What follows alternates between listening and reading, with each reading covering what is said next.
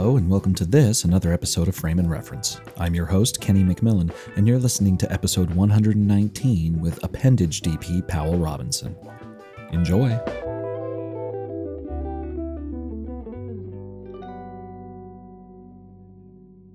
Have you been watching anything cool recently?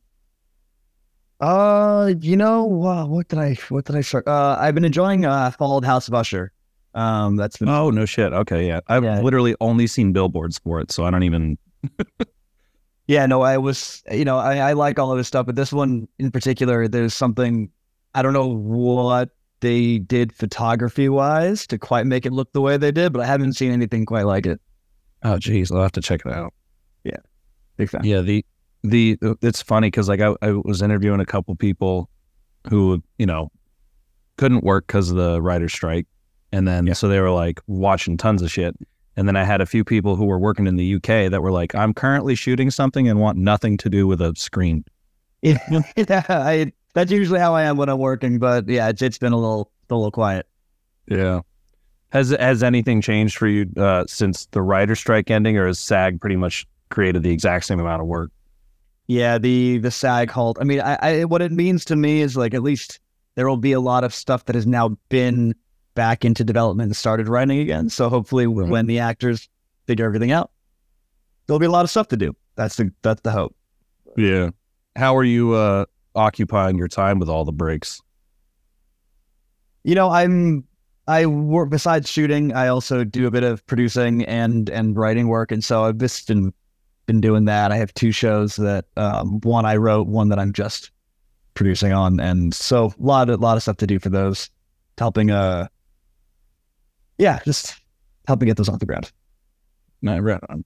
Yeah, I saw that you which wouldn't necessarily be affected by the SAG strike, I don't think, but you shot whole grip of music videos. Yeah, that's how I got into this whole thing was music videos. So I'm up to God knows how many now, but yeah, that was my beginning. So. Yeah. Well, it was cool because how old are you? 30. How old am I? 31. Yeah.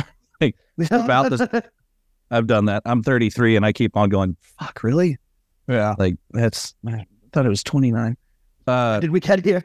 Yeah. So roughly the same age, but it felt like the same thing happened where like we all, tell me if this is you, you grew up watching like Spike Jonze music videos and skateboard films, Fight Club comes out, whatever. And you're like, this is all rad. The Matrix, I've talked about the Matrix a million times. And then everyone who could have theoretically been a mentor was like, well, music videos are where you're going to cut your teeth. And then we get here, no music videos. There was like 7 people. You must have been one of them that got all the music videos.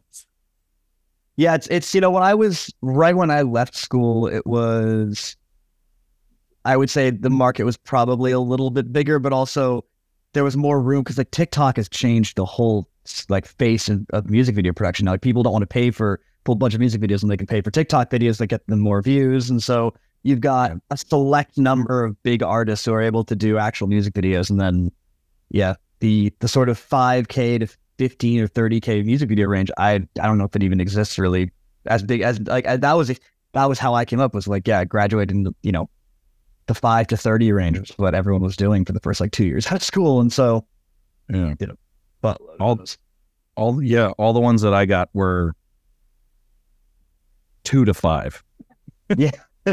It's always like someone has a buddy who's a musician, and then you're like, oh, but is the music good? It's good. All right, well then we'll do it, I guess. Yeah. Yeah. He just needs you to, there was a lot of, speaking as a producer, or you could probably speak to this as a producer, the importance of like micro producing for stuff like that. Like my friend's old roommate owns a bar that won't be open till 2, so we can shoot in there kind of like stuff, all the friend deals all the time. Yeah. Do you have any interesting ones you can think of from the lower budget days where you had to pull off a few miracles? Okay. Yeah. I did remember Fetty Wap? That's My Way. Yeah, so that was one of the earliest ones I did, and we obviously had no car rigs at the time. We didn't have like a any sort of Russian or not the Ukraine arm for the no, it's just the Ukraine. Yeah, so there's no arm. No. So instead, we got a pass van with suicide doors. Well, I had an easy rig on, and we ratchet strapped my easy rig to the passenger seats, and I just hung out the back of the van, and we filmed all the stuff with me just suspended by one ratchet strap or a bungee cord, just barreling down some side street. So, OSHA approved. Very, very much. Yeah, that's clearly a union job. Yeah. The larger, I looked at your IMDb. I didn't write down a list, but like you are working with some of the largest. The one I remember, Jack White for What's the Trick? Great, which is a great track. But what do those higher budget music videos kind of look like production wise? Is it still the kind of same chaos? You just got a lot more going on, or is there a certain smoothness to it? Some of them. A lot like the ones I've done for like Doja Cat or Youngblood or those like the big top tier pop star ones. Those are pretty much run and paid like commercials for the most part. There's still a scrappiness to them because music videos always like there's so many things between the artist and the label and like what everyone else wants. Like you're always adding stuff or changing things, and so you'll build a whole setup and the artist might show up and be like, I don't like it. You're like, okay.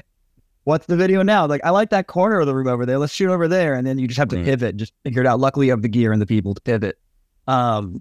Whereas on the smaller music videos, sometimes pivoting is, you only had the money for one bank of lights, like one bit of set design, so you can't. So there's still a lot of improv, more so than in commercials. But, something like that Jack White, the What's the Trick one, very small budget. You'd think it was not. But, like, there's a weird thing going on where even big artists...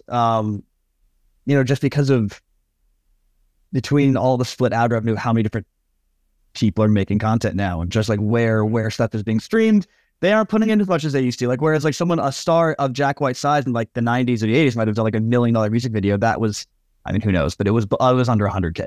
That was like probably 50. Yeah.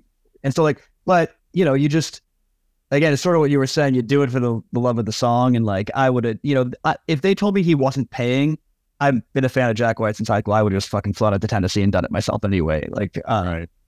Sometimes you just have to do the ones that make you feel good, because a lot of the times you don't get to choose what you're working on, and things just come in. But yeah, 16 mil Jack White, that was an absolute no brainer. So yeah, well, and it's something too about like, not that that's necessarily. I mean, it's low budget in the grand scheme of things, but like even lower budget stuff, I've always found that taking those gigs or taking gigs where you're just like, you know what, I like this person, I'll do them a favor.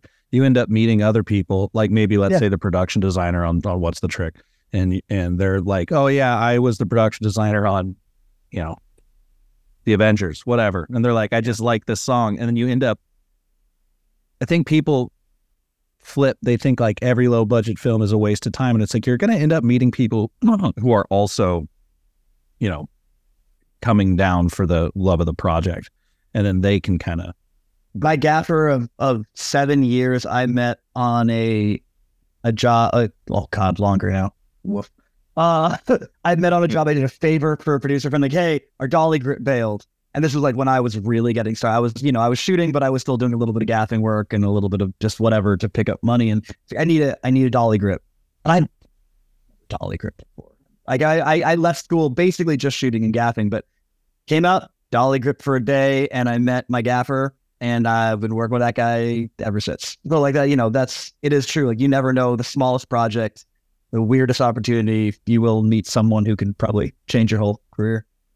Yeah, well, I was reading up on you, and it does seem like you still work with a lot of the people, including like Appendage and shit, that you met at USC.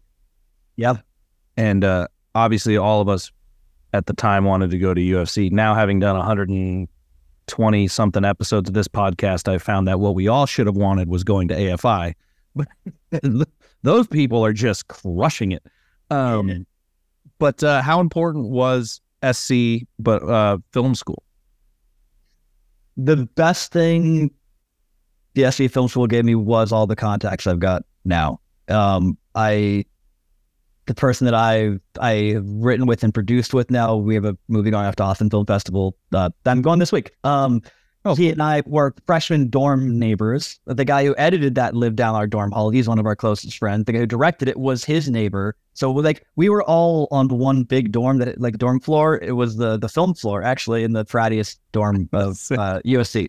Yeah. But so yeah, we just all we've stayed friends that long. And say, like Anna I met in the intermediate film production class, and I just thought her work was awesome. And so when it came time to do our senior theses, we co-DP'd a thesis together, and that's how we met. Oh, cool.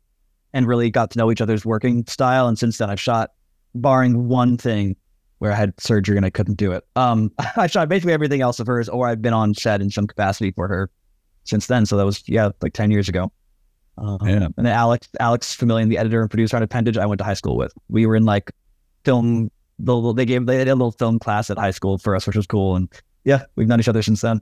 So yeah, I was going to say it was nearly the same thing for me. We had a arts dorm went to Arizona State, and we're all still in touch for the most part. There was like I'm from California, but like about 12 of us moved back to LA, and like one of them's gotten pretty good at acting and is like in a bunch of television shows, and one's a producer now, and then my buddy Nick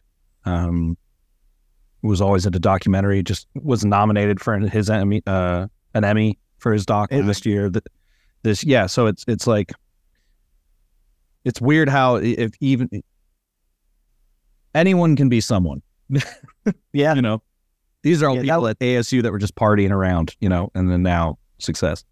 They say that it's like the first orientation day at the film school at USC. They say like, look at the person on your left and your right. Like you might be working with them in 10 years now. Once you graduate, you never know who you're going to meet.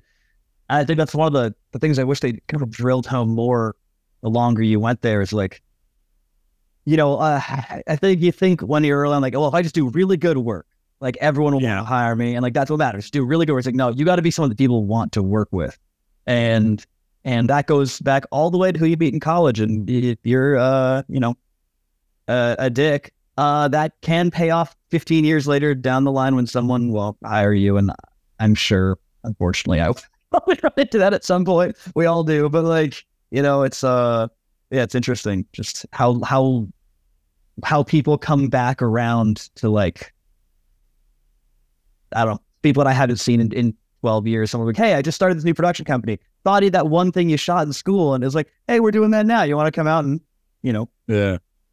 Yeah. I certainly had to do some image rehab coming out of college. Not a lot, but enough that it took a minute. But there is definitely one person that comes to mind from our film school that literally just blazed a trail through Hollywood. Like, I would hear his name come up on random sets and like, fuck that guy. And I'm like, geez, you really can, like, you can screw things up if you're, super full of yourself and think you're God's gift to filmmaking.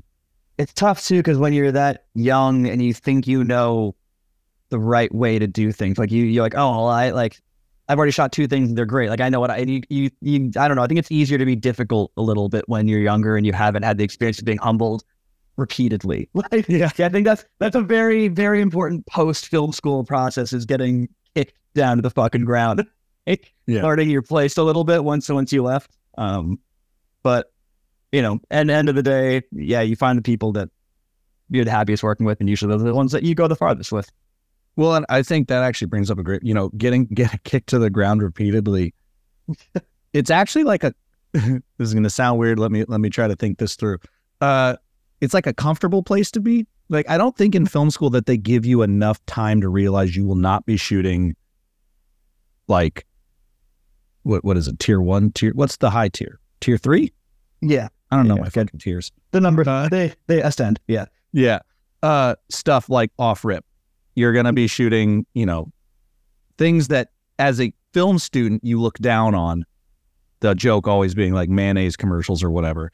And then you end up having more fun on that than anything else because they're smaller, you're with your friends, whatever. And it's far more comfortable.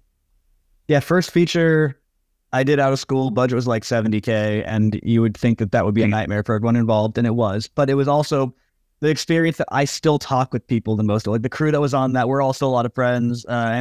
Michelle, who PD'd Appendage, actually did a couple days of art direction on that one. And so again, it always comes back around, but people still reference that shoot as like, we were all living in the mountains together in a cabin, shooting like a slasher in the cabin we were living in. So there were times that it was, we're shooting a scene and there's people who are legitimately sleeping in the corner of the same room that the set was in as we were filming. Yeah. And just one of the craziest, some people were still in college while we were shooting it. It was wild, but yeah, the small ones can often be the most life-changing. Yeah. Well, and then after that one, your next bigger one, you totally shot on an iPhone, right? Or a couple iPhones, right? Yeah. Threshold. That was so Patrick, who I've now done 2 movies with, produced that new one with as well. We were waiting on money for a bigger film. We'd been commissioned to write a script, and they were like, yeah, it's gonna be $2 to $3 million. It'll be great. And it was just taking so long to get off the ground. We got to do something. We got to just occupy our brains somehow. So yeah, we did an 11-day improvised road trip horror movie, and it was very small crew. It was us two actors and our producer, and just we drove to like Utah and down to the border and back basically.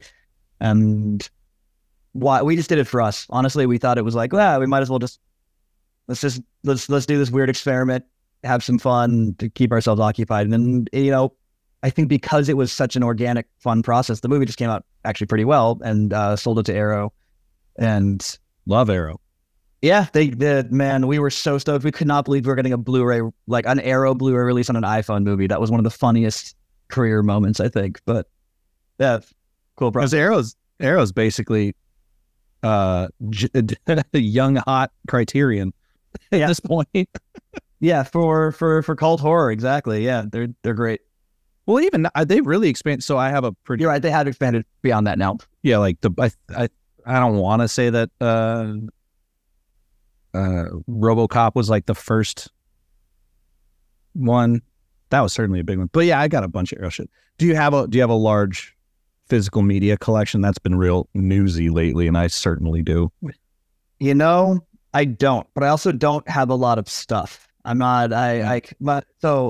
The room suggests you should see this nonsense. Yeah, no, I actually I have the same 5 black t-shirts and pairs of black jeans, and I just like the least amount of decision making possible. So yeah. I keep things simple and clutter free. My brain is already a mess, so helps me out. Yeah, that's something that I have recently been thinking about, even just down to like clothes, but something that shout out to my friend Joey Famelli. He shoots with Adam Savage for his Tested YouTube channel. It's been going for like a decade. And one thing that Adam said once that has always stuck with me is like, and this goes down to more like when problems arise on set, but it still kind of applies to everything, is like, if something happens and it that you can't control, like it just hacks a decision off of it hacks a limb off your decision tree, which makes things easier. The less limbs you have on the decision tree, the easier your whole life is. So being cluttered, having too many options of things to wear, stuff to do, things to spend money on, places to go, it actually makes life worse in some ways. I hear, the thing that blows my mind the most is like people talking about like my set outfits. Like, I got to get my set outfits ready for the shoot. This the last thing on my mind is what I'm going to wear when I'm filming. I need that to be the last thing on my mind, because I'm trying to get my way through a shot list in my brain before I shoot. The last thing I want to be like, does this fucking match? Like, no, give me like a basic outfit. I know it works. I don't have to think about it. Throw it on. I can use my brain for better things. But yeah, I've got like a set pile. It's mostly just all of the free t-shirts I've gotten from like Matthews. Hell yeah. This one from fucking Frame.io, whatever. Like those are the gnarly ones. Keep it simple. I think it's important. Yeah. Speaking of simple, ooh, great. What a great segue I just came up with. Keeping it simple. Yeah. Yeah. So obviously like for horror films, lighting can be sparse, but if you keep it sparse, you just don't get a good enough exposure. What are some ways that, because you've done a lot of horror, you got 3 big ones on you right now, with Appendage being a horror comedy.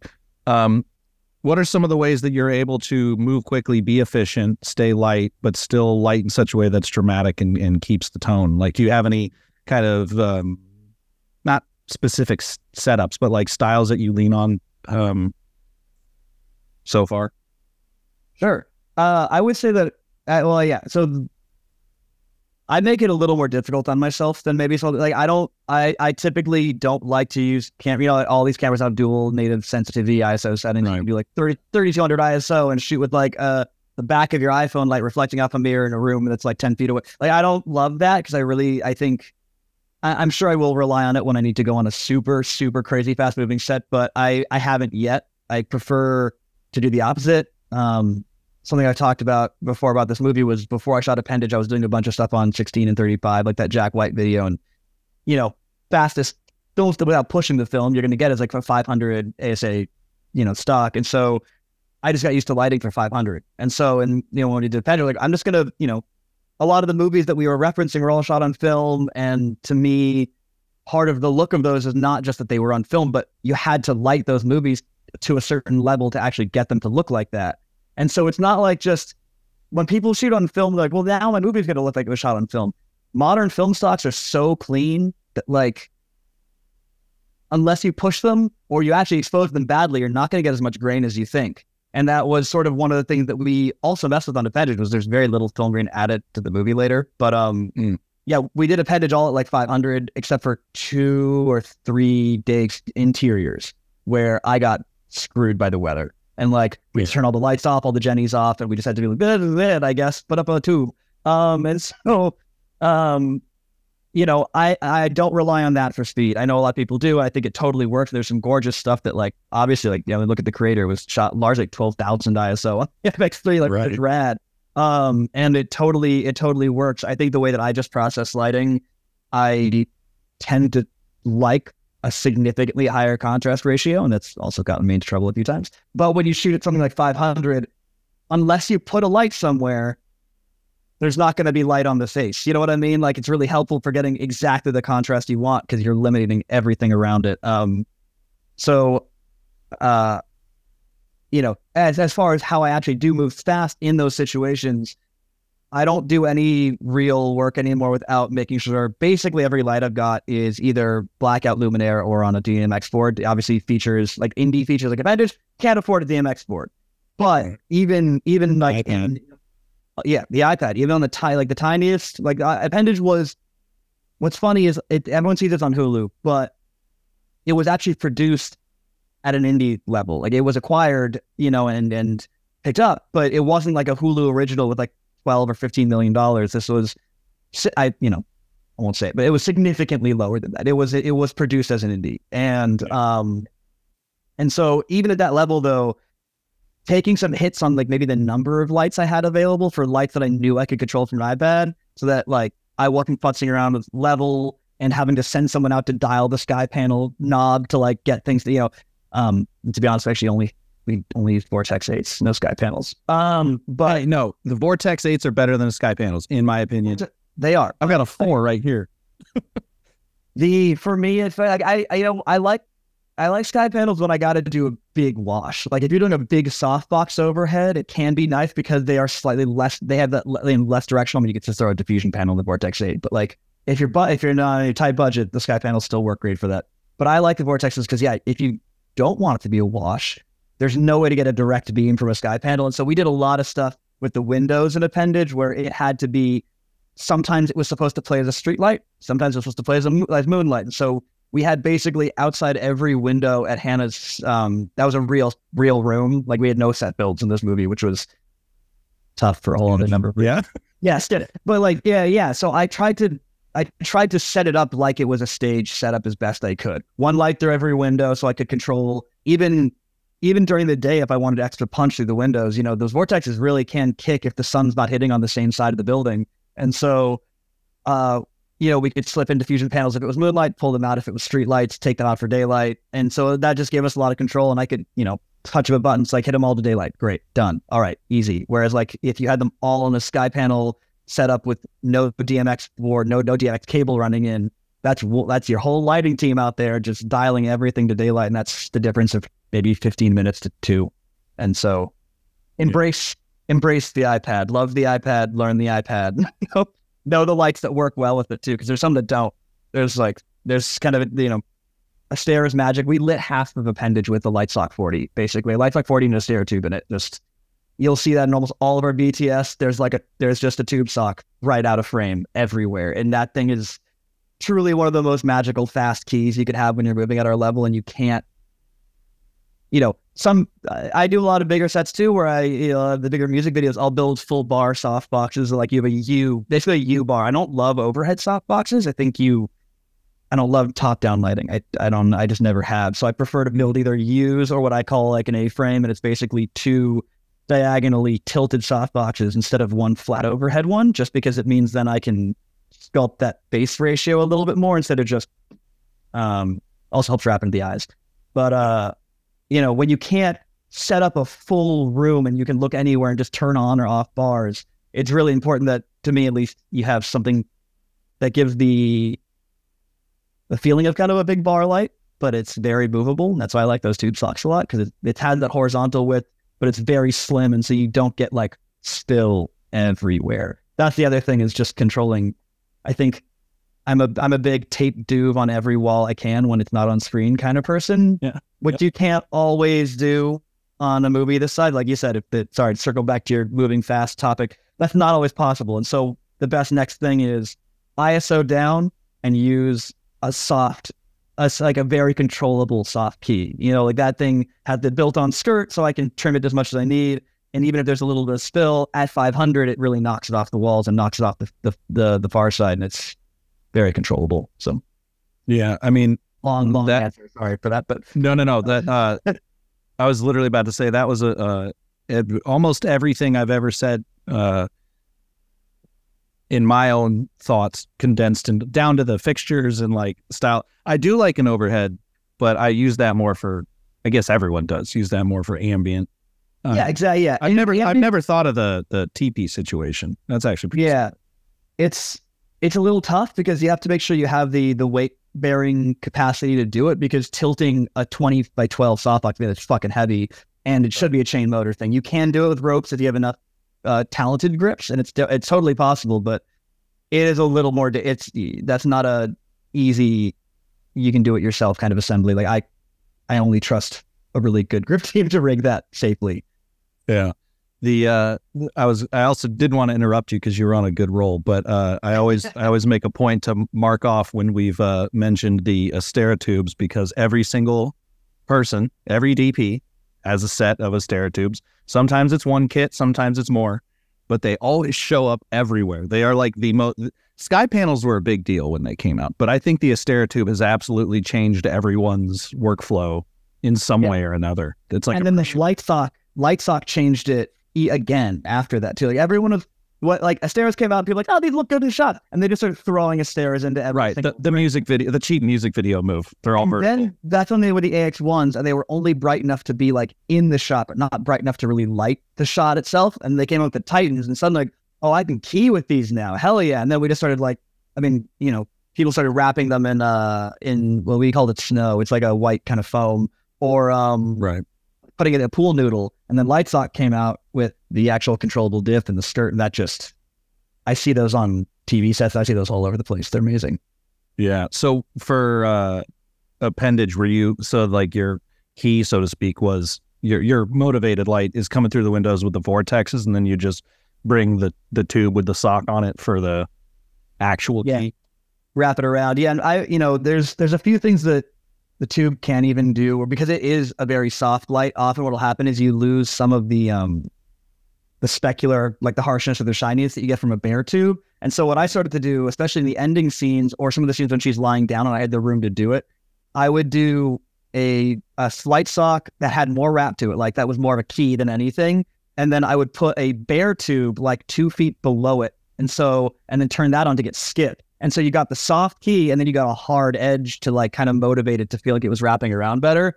And so that became a little combo that I was using all over the place. Like if you watch the end of the movie when she's lying down and facing herself, spoilers, that whole scene is it's basically lit by that combo. There's like a light sock about 5 feet off the ground, and then there's another bare tube like 2 feet straight below. And that's why she's got that like crazy hard glint and like shimmer across her cheeks. And it kind of gave it more of a horror-y edge, because on its own, the light sock is so pretty and such a flattering light that it's not actually aggressive enough for horror movies sometimes. And so I've learned ways to either skinny it with the skirt to make it a thinner source, so it's a little harsher, or double edge it with another tube to add the specularity that it's losing. And that combo seemed to work pretty well. Yeah, I mean, sorry, I had like three branches. Yeah. That was actually one thing I learned. I think I learned it from a photographer, actually. But one thing that really helped me when it came to making more realistic light was putting a hard source inside of a soft source. I think the photographer had a big umbrella, and they had one flash into the umbrella and one flash aimed outwards. Yeah. And then they would do that, and it just looks great, and you can use it for film, and especially if like the umbrella is a little cooler than the key, that kind of looks a lot more natural, because shadows are always cooler and shit. But yeah, that's a great idea with the two tubes. Yeah, the other one I just remembered, as far as speedy setups, everyone loves practicals, but if you have all individual hand squeezers, it can be, again, kind of tedious to do. So that's why I always, if I have any practicals instead, I make sure I have like a kit of NYX bulbs, the Astera NYX bulbs as well, just because color control from those is just the best. It's like when you sometimes, you want a practical to play even warmer than you can get it from dimming it, and you dim it so low it's no longer playing. But you're like, oh, now it's the right orange. You can just, it's just so fast. Have you used the Hydra panels? Yeah, my LA gaffer, Nate Thompson, he's the one who introduced me to those as well. And we put some diff on those, and we'll stick them under cameras to get like really nice highlights from those all the time. Or when we use them on a feature, actually did a second feature with Hulu and Worthing Brooks this year, and hopefully it comes out soon. But we had a lot of stuff with TVs and that, and it takes place in the 90s, and TVs then were square.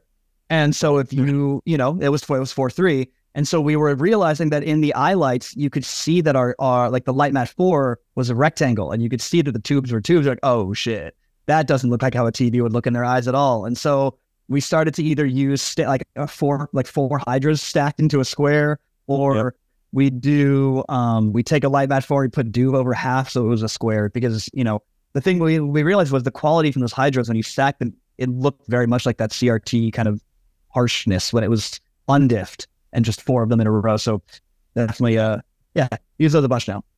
They listened to this podcast. It was the craziest thing. I was wandering around like NAB, and this guy jumped out at me, and he was like, "Hey, I like your stuff." And I was like, "There's," no, this was a couple of years ago, and I was just like, "No, there's no way," because I write.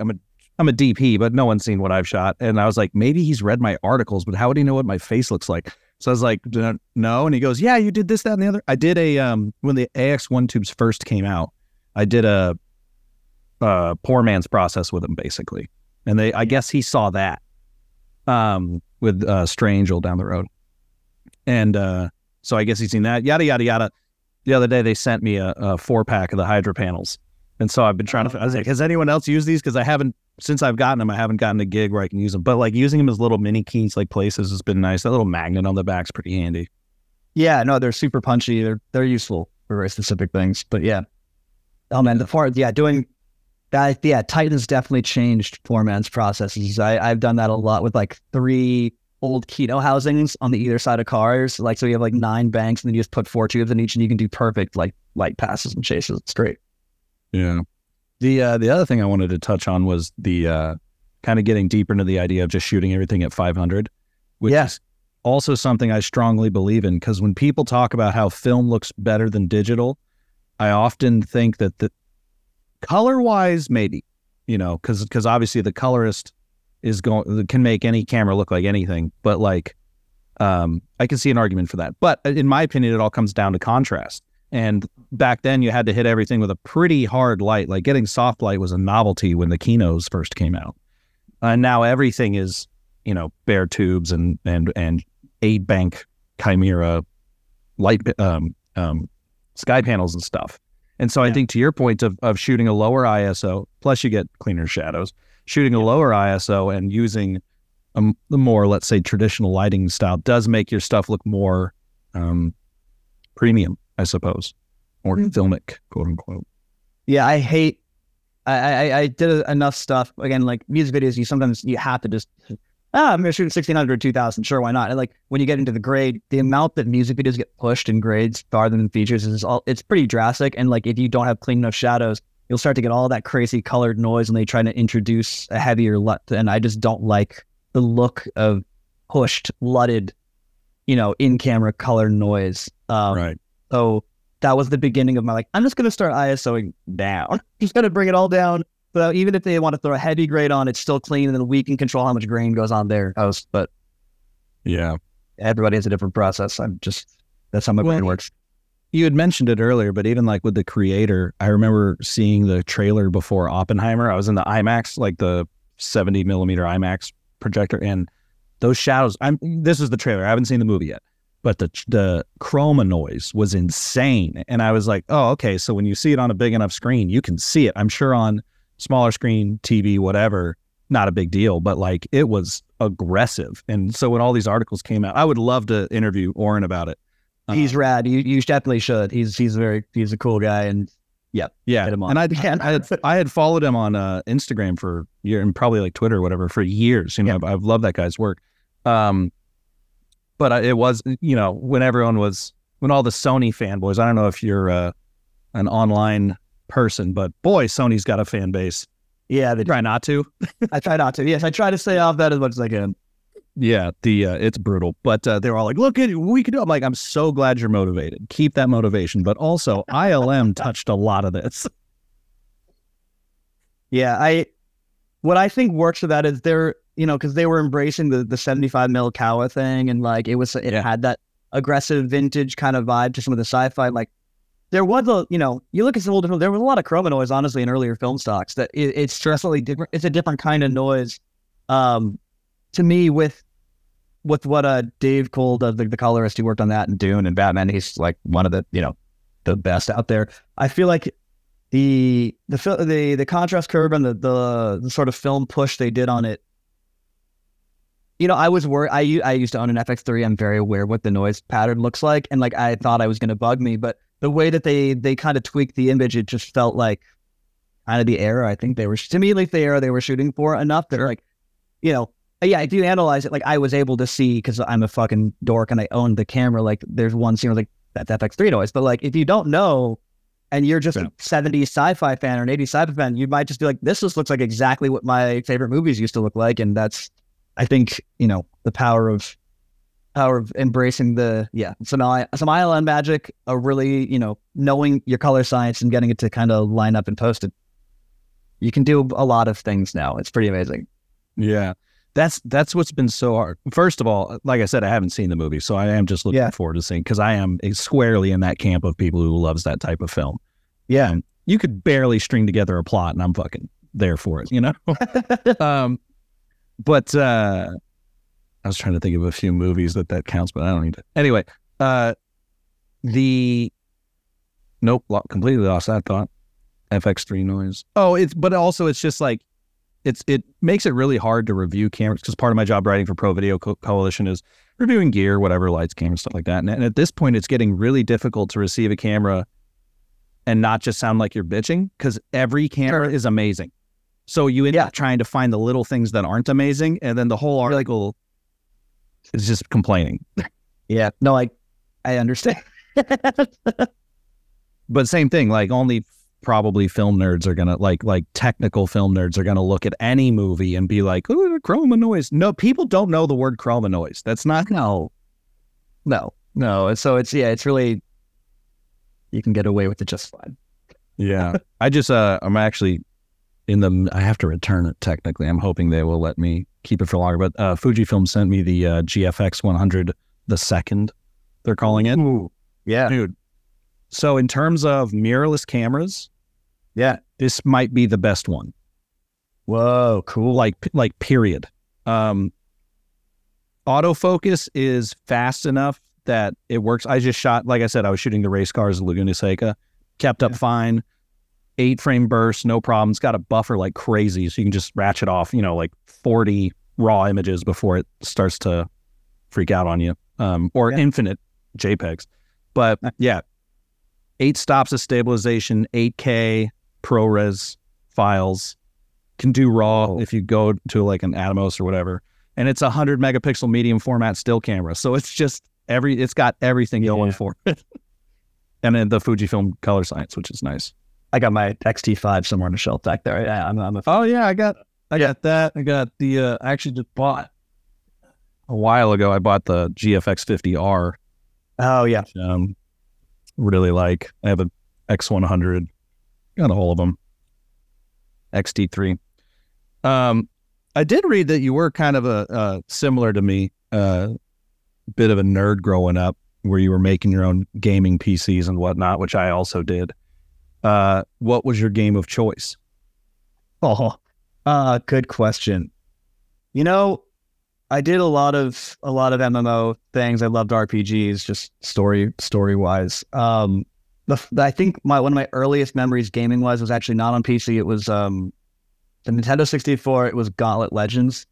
It was sure. Yeah, the arcade adaptation. They turned into the N64 game, and like I played the shit out of that game. I loved it. Fantasy's always been a big thing for me, and so sure, loved that. But yeah, no, I mean, building PCs. I think once I started to get into like, you know, I guess Elder Scrolls with Morrowind. That was Xbox, I guess. Was there a PC version of Morrowind? I don't remember. That was a while. There was, but Xbox was first, I believe. Yeah. Jammed on that a lot too. Yeah. The same thing. Like I was playing, as they came out, Final Fantasy 7 through 10, I think was my kind of era. 6, not really, but and then all the Nintendo 64 games. There's only like 15, so yeah. But when I was started getting into, there was like I grew up in a really small town, and this the library had this little like who wants to learn how to make films course. And looking back on it, they just grabbed like 2 guys from San Francisco who had just graduated college or maybe were in college to teach it. But I realized we were on Premiere like 7 or something, and I realized that I couldn't. No computer I had could run it. We were running the E-machines, whatever. Yeah. And at the same time, I was really getting into Counter-Strike. And so I was convincing my parents that I needed the computer for Premiere. And I was like, it's just the same stuff. Like if I'm playing Counter-Strike, it's basically the same thing. So I was able to like start building the Counter-Strike rig, and we played semi-professionally. Hell yeah. Nice. Now, looking back on it, I should have stuck with that. Everyone making millions of dollars just hanging out. It was, yeah. I'm glad that was the route, because I meet a lot of people now, and a lot of first ACs who tell me there's a lot of, other DPs who have their first ACs who like learning just the basics of the tech side of it, aside from just like what the gear is. Like, there's a large group of people that was their biggest learning curve, was just how the internal camera technology even worked. Not just like, how do you stick a Teradek on? How do you pull focus? Like it's, what is the computing inside the camera actually doing? What does it mean? And I think I'm pretty grateful to have the nerd backgrounds who have been willing to delve into that kind of stuff. Yeah, that's certainly to your point about not going online. That's in the past like year, I've really started to decline on my interest in, like, even this is going to sound shitty to say, but like even trying to help people, because there'll be conversations on Reddit or whatever where someone will ask a question and you're like, oh yeah, actually same, if you lower your ISO, you actually get less shadow noise. And then here comes nerd PhD to give you a dissertation on why you're wrong. And you're like, I don't, whatever. Like, I know when I do it and I see the shadows, I see they're cleaner. If you have a reason that you think it's wrong, like, sure, you do you. Yeah. I think that's why, like, there's so many, so you get asked a lot of questions where it's hard to answer for everyone's experience sometimes. Just like, to everyone's eye, not even the word clean necessarily even means the same thing sometimes. Right. It's very tough to subjectively describe an image. I mean, there's some things that are inarguable about how an image looks, but to some people, clean to them is color separation and clarity rather than graininess or like that. There's so many different ways to talk about the way these things mean, that especially when you're dealing with a lot of people online, the language can be a little difficult, and it's just not worth arguing. Well, the big one now that it feels like I've been beating my head against a wall is, and I got to have Jay Holben back on to just do, we had a lens month last season and everyone really liked it. And so, but Jay just came out with a new book of all of his shotcraft articles from American Cinematographer. So we're going to use that as a launch pad to get him back on. But I want to have a segment where we just debunk the top 5 internet myths that keep popping up. Yeah, that would be awesome. Yeah. So one of them, tell me if you can think of any after I name the first couple. Sure. What speed boosters do. I'm sick of hearing people say, "Oh, I got a speed booster, so my camera is now full frame." I'm like, please stop doing that. No more words. Yeah, none from you. Just the difference between full frame and Super 35, like legitimately. I think as much as I love Steve Yedlin, I think that level of specificity should have been locked behind a gate. Like you need to prove that you know what you're reading before you get to read those documents. You know what I'm talking about? Is like, yeah. Oh, they are dense, and I really appreciate them, but they're very dense, and you can get lost in them. And you aren't like really doing this like every day and try. It's a lot. Yeah. And again, I love when people get confidence, but when they get confidence and then want to shout other people down or whatever and use something that they don't fully understand to justify their ideas, it's just like, or people, jumping off the back of that one that I've seen a lot, people will be like, look at Steve Edlin, you can make any camera look like anything. So what I do is I just use a color space transform and resolve to turn my Sony into an Alexa. I'm like, oh God. Like, I'm glad I stayed out of this. I'm glad. Yeah. Yeah, no, it's, I like it at base level, like, I guess technically you are doing what they said you're doing, but it's like, it's not, there's so many factors behind that like the sensor provides that you can't just fake with a color space transform. Right. But, well, my argument was always, if that was true, we would all be doing that. If it was that easy to just like, that's not a secret you found. Yeah.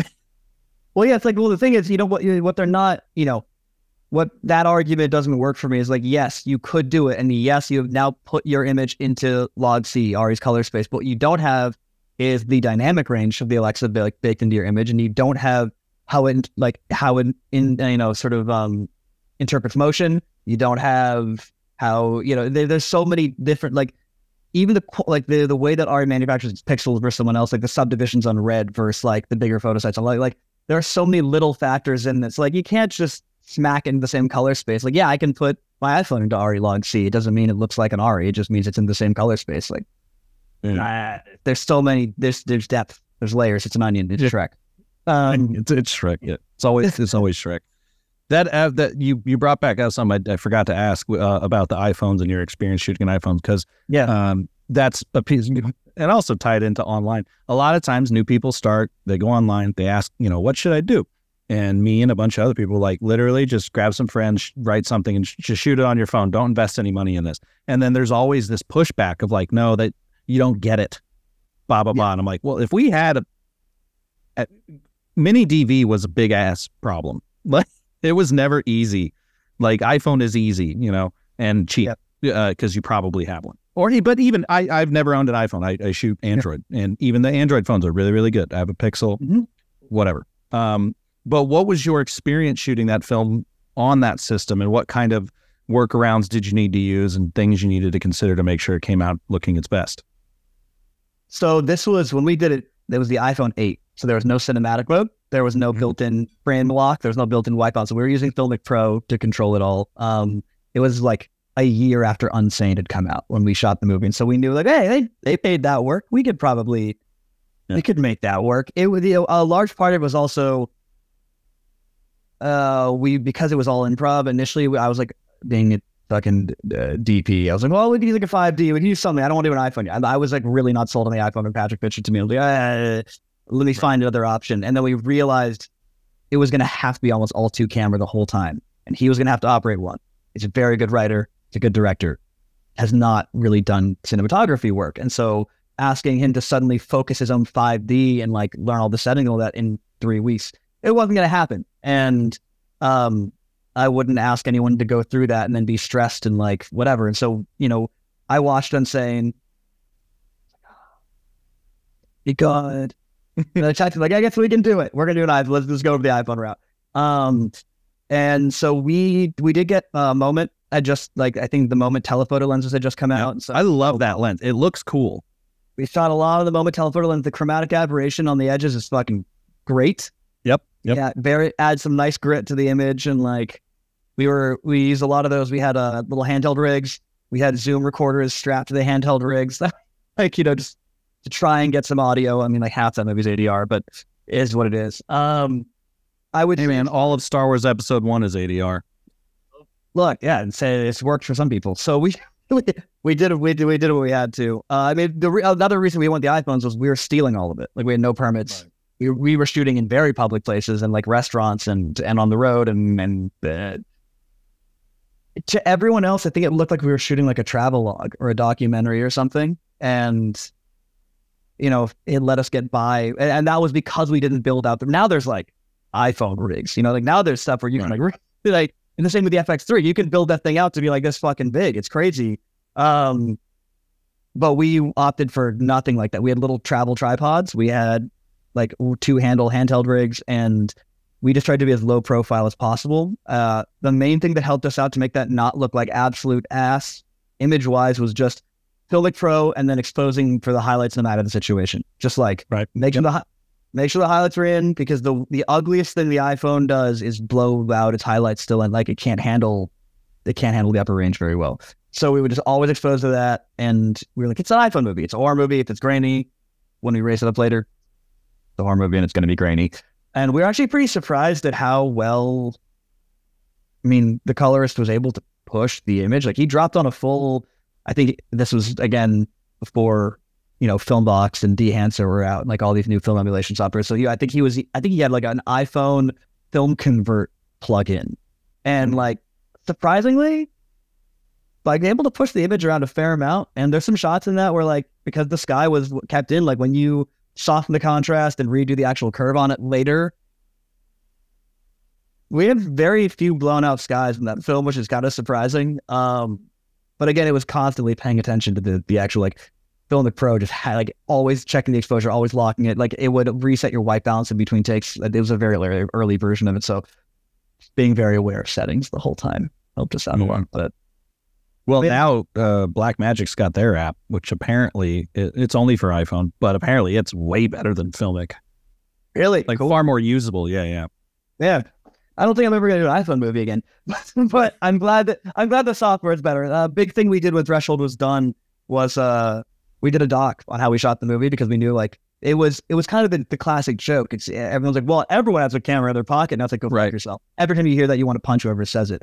But to a certain extent, we did want to be able to say like, look, if you are desperate to make something, like genuinely you are waiting on money for a bigger project, you don't know how to break in, you don't know what you're doing, you technically can do it, and it'll be hard, and it won't be exactly how you want to make a movie, but it is doable, and it doesn't have to look like ass. Like, and this is how. And so we basically did an hour and a half making of Threshold, an hour and a half making of Doc. It's on like the Blu-ray and Arrow and all that, and it dives super deep into how we actually got away with it.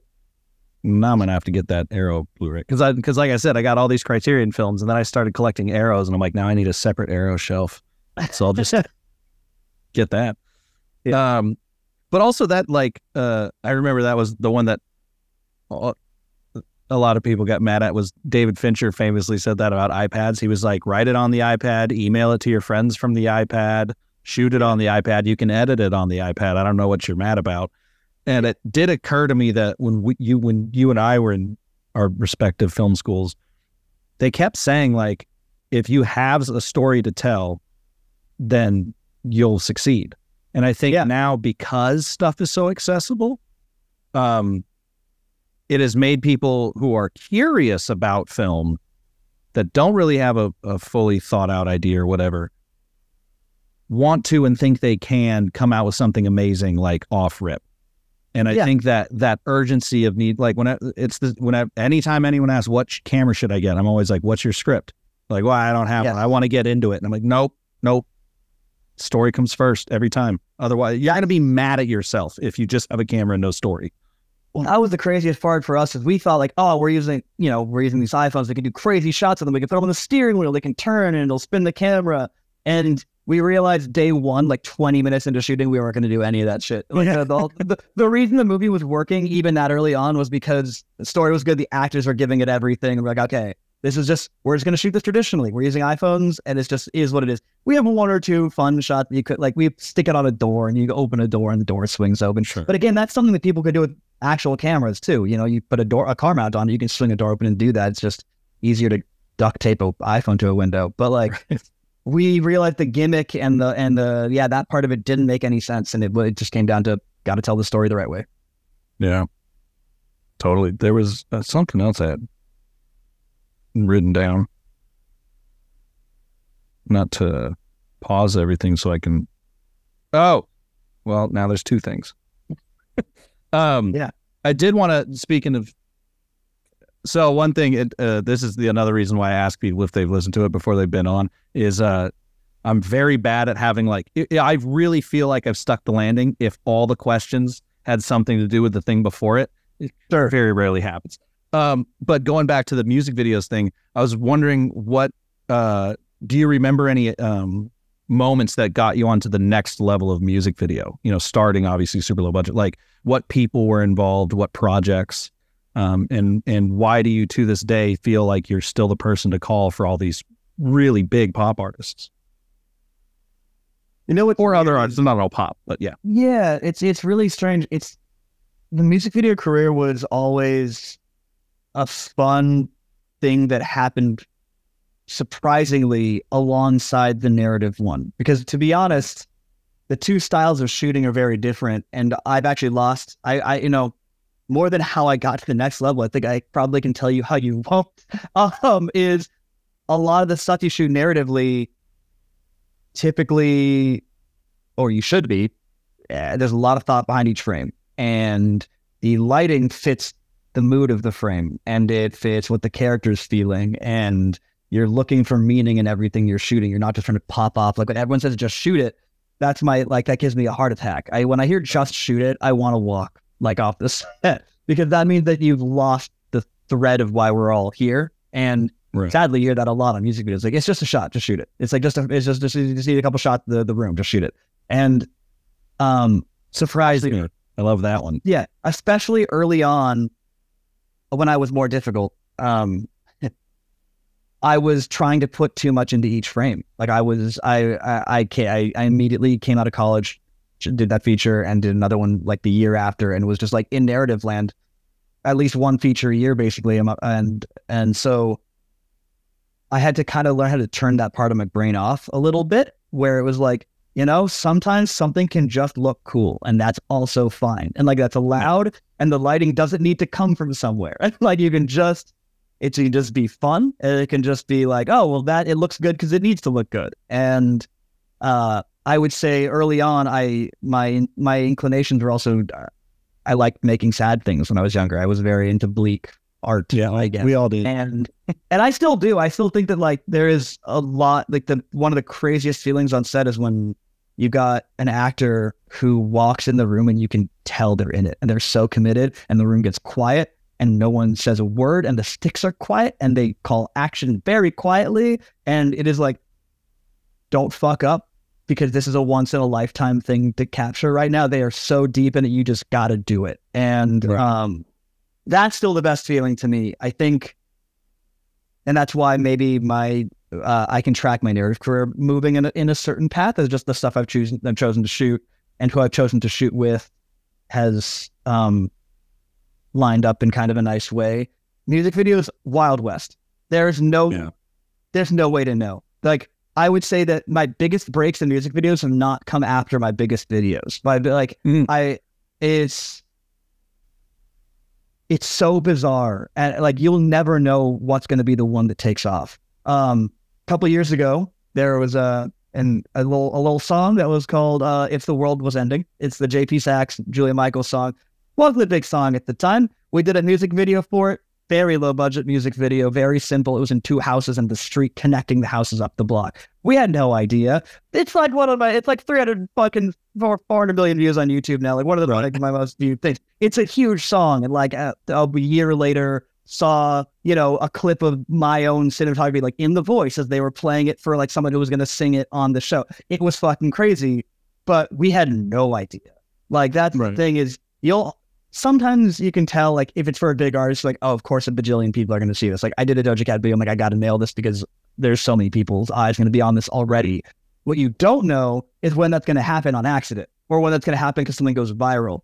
And that's why I hate the just shoot it attitude, because your just shoot it and your phoned in video might be the one that people see the most out of everything you've ever done. You're going to really be mad if you, I think also as a director or a DP, phone some shit in. And then suddenly you're like, this is what you're known for, is you're known for phoning some shit in. And I hate that. And so I try and approach everything now. I won't take on something if I don't want to put, like, music videos.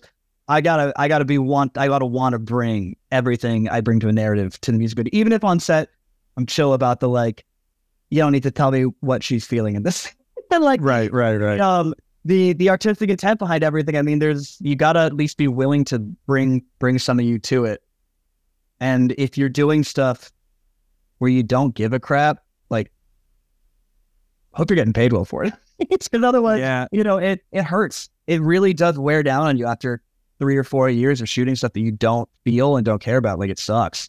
And so, I try and find, like, I did this, I did a music video for Youngblood with Chris Breslauer, who I work with a fair amount. And we've done a lot of my big favorite videos we've done together. And that one was just such a cool experience because, he knows me, he knows how I like to shoot. Now I think he just like, you'd rock just shooting a punk show. No, that's what we're going to do. We're just going to make a punk show. We're going to get a warehouse. It's a dead empty warehouse. When you watch the video, it looks like it's meant for that kind of thing, but no lights in there. There was nothing in there. There's no stage. It was like straight up.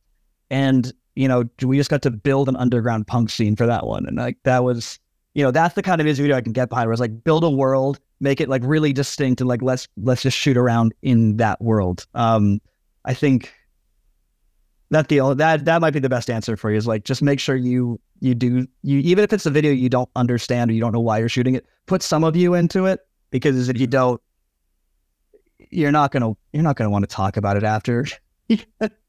Well, and I've certainly done that before, where like the pay sucks, maybe the people aren't your favorite, whatever, and you're kind of like, especially like the motivations thing. You're like, no one's caring about the motivations.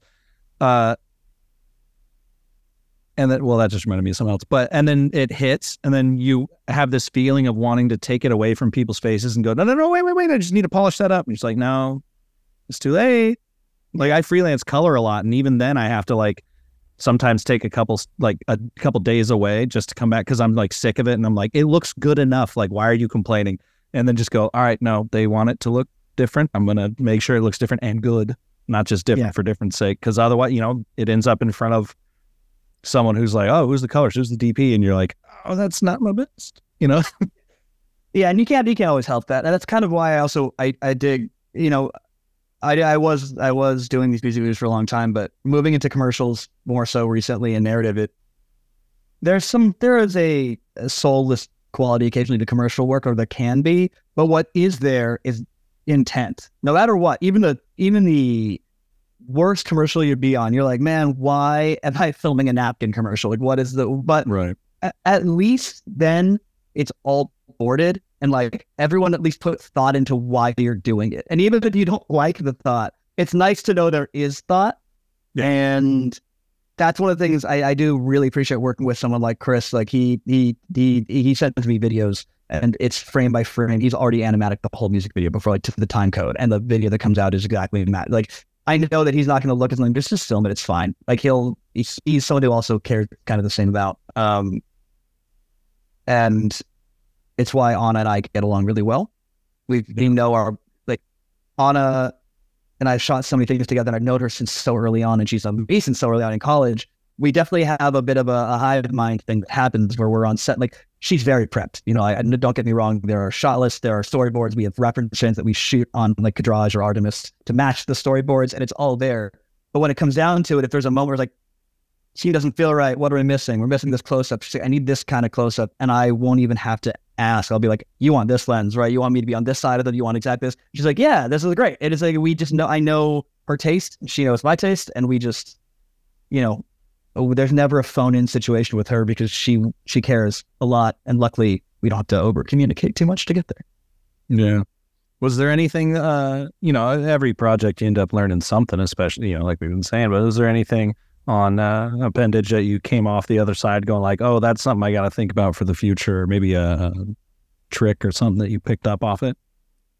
Yeah, I actually wrote a list. I'm not going to go through the whole list, but as we went, I had an ongoing list of questions to ask on my next feature, and me and my first AC would add to this note daily, and it was just things that we missed on the prep board, things that like, do I have it close? Because there's some. I was going to say, you got to email me this list because I'm just interested for my own work.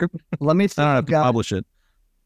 Questions for features. There we go. Yeah, I mean, stuff where even down to the nitty gritty, where like we were getting nickel and dime by some of these rental houses, and the budget on that were like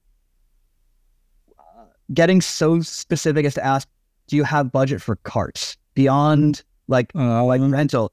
Do you have money for extra carts if we need it? Because we were shooting in places where there were no elevators and there was no easy access walkways. And if they asked us to huff every box up individually, we would have died. You know, things like making sure you have paid color supervision on a smaller movie that's not often there. Got to check for that. I think even if it's a week, even if you have to do 1 week unpaid, 1 week paid, still good. Making sure that you have it in there that you are consulted on the colorist. Because there's a lot of people, a lot of producers, a lot of people who will just be like, oh, I got this guy. And it's like their cousin. Right. And you're like, have you graded anything ever? And you know, on some people, popular opinion, some people, unpopular opinion, I think the colorist is up to, like, it's like 50% of the cinematography process. Nope. That is a very popular opinion on this podcast. Yeah. There is, I think, you can't obviously have a colorist fix just bad work, objectively bad work, but you can have a colorist ruin good work very easily. And you can have a colorist misinterpret, I think worse than that, misinterpret what the movie is. That is the biggest problem I think you see, where, especially with all these online color courses now and people just learning how to make things look so punchy and so polished and so over-colored and so overproduced, you have an army of independent colorists who maybe before they've done features are going to push a narrative too far. And even bigger color houses too. You've got people who've only done music videos and only done commercials, where the tonality that you choose on something like a music video, you wouldn't really think about it, but it's radically different than what you might choose on a feature. And sometimes you can distract from the narrative by by making it all about the image, and you can really, or turn it into the wrong kind of movie by grading it to your own personal taste rather than paying attention to what the film is. And no amount of work as a DP can save you from that sometimes, where, unfortunately, especially if you are not in the supervised sessions and you're,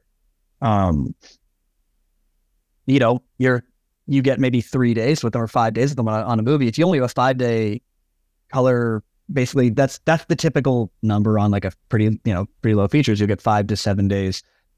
5 days is enough time for them to put a look on the whole movie and you to give notes on that and say like totally wrong direction or right direction. They'll do one round of notes, and whatever that next round of notes is, that's what you're doing as basically your final pass. Like, you can tweak it, you can power window, you can do a little bit, but like, you have enough time to go through one round where you just say it's wrong or right. And if you haven't, if you don't have the right person on board and they don't get it right twice, that's a luckier movie. So you need someone very intuitive and that you trust and who knows you and knows how you expose to like hopefully take it home the right way. And that's why I really appreciate Sam Gilling on this one. We actually hadn't worked together before, but I'd seen his work, and Anna and I had done a very intense color selection kind of process because we had to submit certain people to the studio to approve. And so we had a list of great colorists, someone who colored like the original short, who I'd worked with a ton, and I loved him as well. And it came down to who they approved versus, our top selection. It was a list of 20 that we trimmed down to 3, and we presented those 3 to them. And, you can always say who you're favoring or whatever, but we were very lucky that they listened to us and they took into consideration from those 3 who we all thought would work. And Sam is, from the beginning, he took the image in. Like, he's known for doing really excellent film emulation. Like, he's really good at it. And he even said, I'm not going to push this like I normally do on like a music video or commercial. I feel like it's not right. It'll be distracting. The story is a little more, I can't believe I'm going to say this. The story's a little more realistic. Like, in some ways, like there's a lot of ridiculous shit in Appendage. It is a very silly movie. And it's a very heavy movie, and it is a very funny movie. And those 3 tones, very hard to navigate. And so getting a look that is not so pushed, it forces you into any of those realms, was really important. And it was also, it was his choice to be like, hey, normally I know you'd want some grain. I'm not going to put any grain on this. I think we're going to do like maybe 10-15% to help with like internet compression. And besides that, you won't even notice. And it's a very clean looking movie. And that's because just didn't fit the movie. The movie, the short film was a little campier, a little more retro feeling, a little sillier. And so we went for like a very pushed look, a lot of grain, a lot of retro shit. Feature, it had a very distinct horror and comedy approach. And if you went too horror and too too bleak, the funny wouldn't be funny. And if you went too like bright and punchy and clean and saturated, then the scary wouldn't be scary. And he was very on it, tracking where the lead character was feeling the whole time in a way that I think maybe a less tasteful colorist might not have interpreted the right way, and the movie wouldn't feel the way it does. You even talking about that makes me imagine sort of a like a vector scope, and you got all the colors on the edges, and I can imagine those being genres. And if you push the vector scope in too many directions, now it's oversaturated. So if you're trying to hit multiple genres, the best way is to just rein it in, make it a little more neutral. Yeah, well, the thing was, we lit with such a distinct color palette on set. We had a really clear, really clear color story for Hannah that he didn't need to introduce the colors in post. Like, the color was there. I'm not shy when I'm going to use a color. Like, I'm happy to go super gritty and super bleak and super cold and whatever. But if I'm going to use a color, like, I hate half-assed colors. And so I hate when it's like, it's almost purple, it's almost pink. It's like just, you're going to use it. Like, go for it. And make it mean something, make it happen, like, give it a reason why you're going for it. Even if it's just part of the world, like, I'm going to like the scene of the purple neon light because in my head, up in that skylight, there's a purple neon sign. And like in a sci-fi movie, that feels totally correct. There doesn't need to have an emotional reason all the time, but like this one did, just because of the complexity of the tone. There was a reason we used all these colors. And so Sam, when he got the footage in post, was like, it's already there. Like, you guys shot it the way it's supposed to be. I'm just going to, I think what he did was give it sort of, just help make it feel earnest, I guess. Like, the movie just feels very much like it's not trying to push too much on you in terms of the look. It sort of just is what it needs to be, scene by scene. A very, I would say, for the most part, not show-offy kind of thing. Like, there weren't a lot of like crazy light chases, and there weren't pulses, and there wasn't like shit going on everywhere that I was like, look at all the stuff I can do, which is often what music videos are. It's like, look at all the stuff I can do. And this had to be the opposite of that. This had to be like, look at all the stuff the actor can do. Like, look at all this stuff that the script is doing, and I'm just going to make it look like it's supposed to, in a way that you don't think about how the movie looks. Hopefully that's the goal. Yeah. That you just made me remember, again, another thing I was going to ask earlier. We were talking about sticking to one ISO and shooting everything like that. Are you the kind of person who will white balance to whatever, or do you just 56-32 it and call it a day? No, I have 3 that I like. I will do, I will also throw 4300 in there. Actually, Hawaii, and no, 4, and I'll use 3700. I don't just dial it like randomly, like 3742 for no reason. Like, it is, I choose the white balance strictly on like what I need. Usually stuff I'm working on. I don't, like, especially narratively, don't always have the time to have every light be LED. Don't always have the time to control daylight to be exactly the daylight tone I need. I can't gel the windows. I can't do whatever. And so, if I need to do like a scene where I can't adjust all of my my tungsten warmer, and it's like a day for night scene or whatever, I'll just go to 5600 and shoot the bolts at like 32, and it makes it as normal as I need it to. It's easy. Like, I'll do that when I don't have for speed. But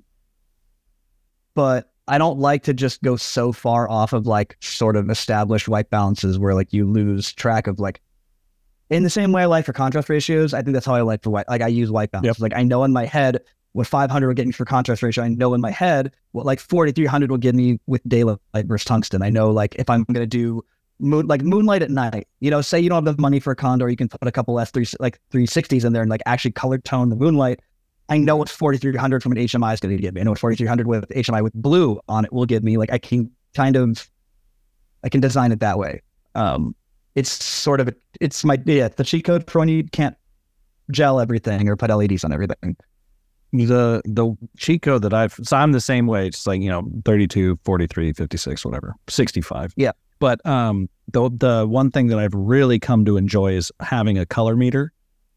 Because it's because I have one of those new ones too, where you can actually test the like spectral output of certain lights, which is also why I don't like sky panels, because they're actually, the quality kind of sucks. The KinoFlow is actually number one. KinoFlow has the best spectral output of the LEDs, not the bulbs. Yeah. But like one little trick that has made every like corporate interview I've ever shot better is just getting the incoming window light, setting the camera to that, and then setting the LED with the XY coordinates so that it matches exactly, not just the color temperature. Because you never know. That's what made me buy it initially, was like, you get a sky panel, you put 5600 on the back. Is that it's not 5600? Yeah, no one knows. And so I was like, I just need to know. So you click it and you're like, oh, actually, that funny thing, sky panel is pretty good at being the color temperature that you put in the back. Yeah, surprisingly, but the output, the spectral output, isn't great. But there's certain lights that are like 200, 500 Kelvin off, and it's like, maybe you don't notice it, but I notice it. Yeah, aperture lights, man. I'm not I can't get on board. I like Nanlux a lot. I love the Nanlux 1200. The Nanlux 1200, I get some real fucking mileage out of. But there's just, I feel like I just fight. I fight like the newer aperture stuff is getting better. But like when the 600 first came out, or like some of their panels, like you can't, unless you're hard lined in. I have so many issues with the iPad connecting to like the 600 panels. It'll flash when it loses connection. It'll just start doing its own thing. It doesn't just shut off like the Vortex. Some other lights learn to either hold their light, or they'll just go fully off. And the average will be like, fuck you, here's purple. And there's I'm just a Vortex fanboy. That's what it is. I'm really just a Dream Source and Nanlux fanboy, and I can't help it. I'm 100% with you on that. I love the people that work at Aperture. I love them as like a company. I've never been as big of a fanboy of their product as other people. Once you hardline it, really great. Like once you hardline their lights into an actual board, it works it's fine, no issues. But like I have a lot of, sometimes you can't, and I don't want to be shooting a narrative where I've got an aperture panel instead of a Vortex outside, and every 30 seconds it flashes purple because it loses signal to the iPad. Like I can't have that. I can't interrupt the performance like that. Right. They will use that take. That's what will happen.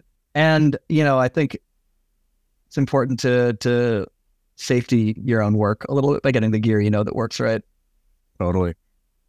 We've got a little over, so I'll let you go here. But I did final question because I saw it. Another thing that apparently we came from the same parents that got separated. What in what ways being a drummer being like a DP? You know what? You gave me an easy segue. It ties into exactly what I was saying about you got to just do what's right for the movie. Think drumming. If you make it too much about you, the song has no meaning. I think you're the backbone. You are what keeps everyone playing on time. And you can do a fill and have fun, and like you can show off a little bit. But if you lose track of what the song is, what it's about, what the dynamics are, I mean, tracking dynamics of the song is very similar to tracking dynamics of the scene. I think if you're not in tune with when things should amp up and like maybe go handheld versus being sticks, or like when the lighting should start to flash and strobe and do some crazy shit versus when it'll distract from a performance, it ties directly into playing drums. I mean, you've got to be the shadow at the back of the stage, and people are just like, oh yeah, the song works, and the drumming, like the deal, like I could dance to it the whole time. Like I don't know why. It's because the fucking drummer played very basically and in time and to a great rhythm the whole time, and you didn't even think about it. You've got to be the invisible thing that makes everyone able to immerse. That's what it really is. I feel like some of my favorite DPs, you don't like. I feel like one of the reasons Roger Deakins went so long without an Oscar was because he is not flashy. He does exactly He's a pocket drummer. Yeah, Roger Deakins is the pocket drummer of cinematographers. Absolutely. Just does exactly what's necessary for the story and puts his own flavor on it. And that's why he's also the legend that he is. But like, never does anything out of pocket. I was just thinking actors do guitar solos, not DPs. Exactly. Yeah.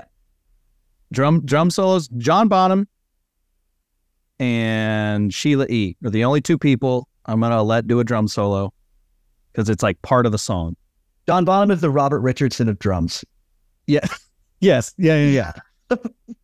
That dude 100%. can throw a backlight fucking anywhere and I'm cool with it. Yeah. Wow, they really picked the table to sit under that just has a fucking hole in the roof. That's interesting.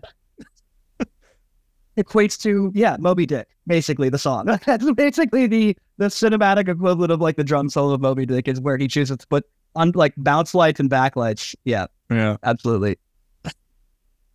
Right on. Well, like I said, I'll let you go, but it's great talking to you, man. Yeah, you too. Frame and Reference is an Owlbot production.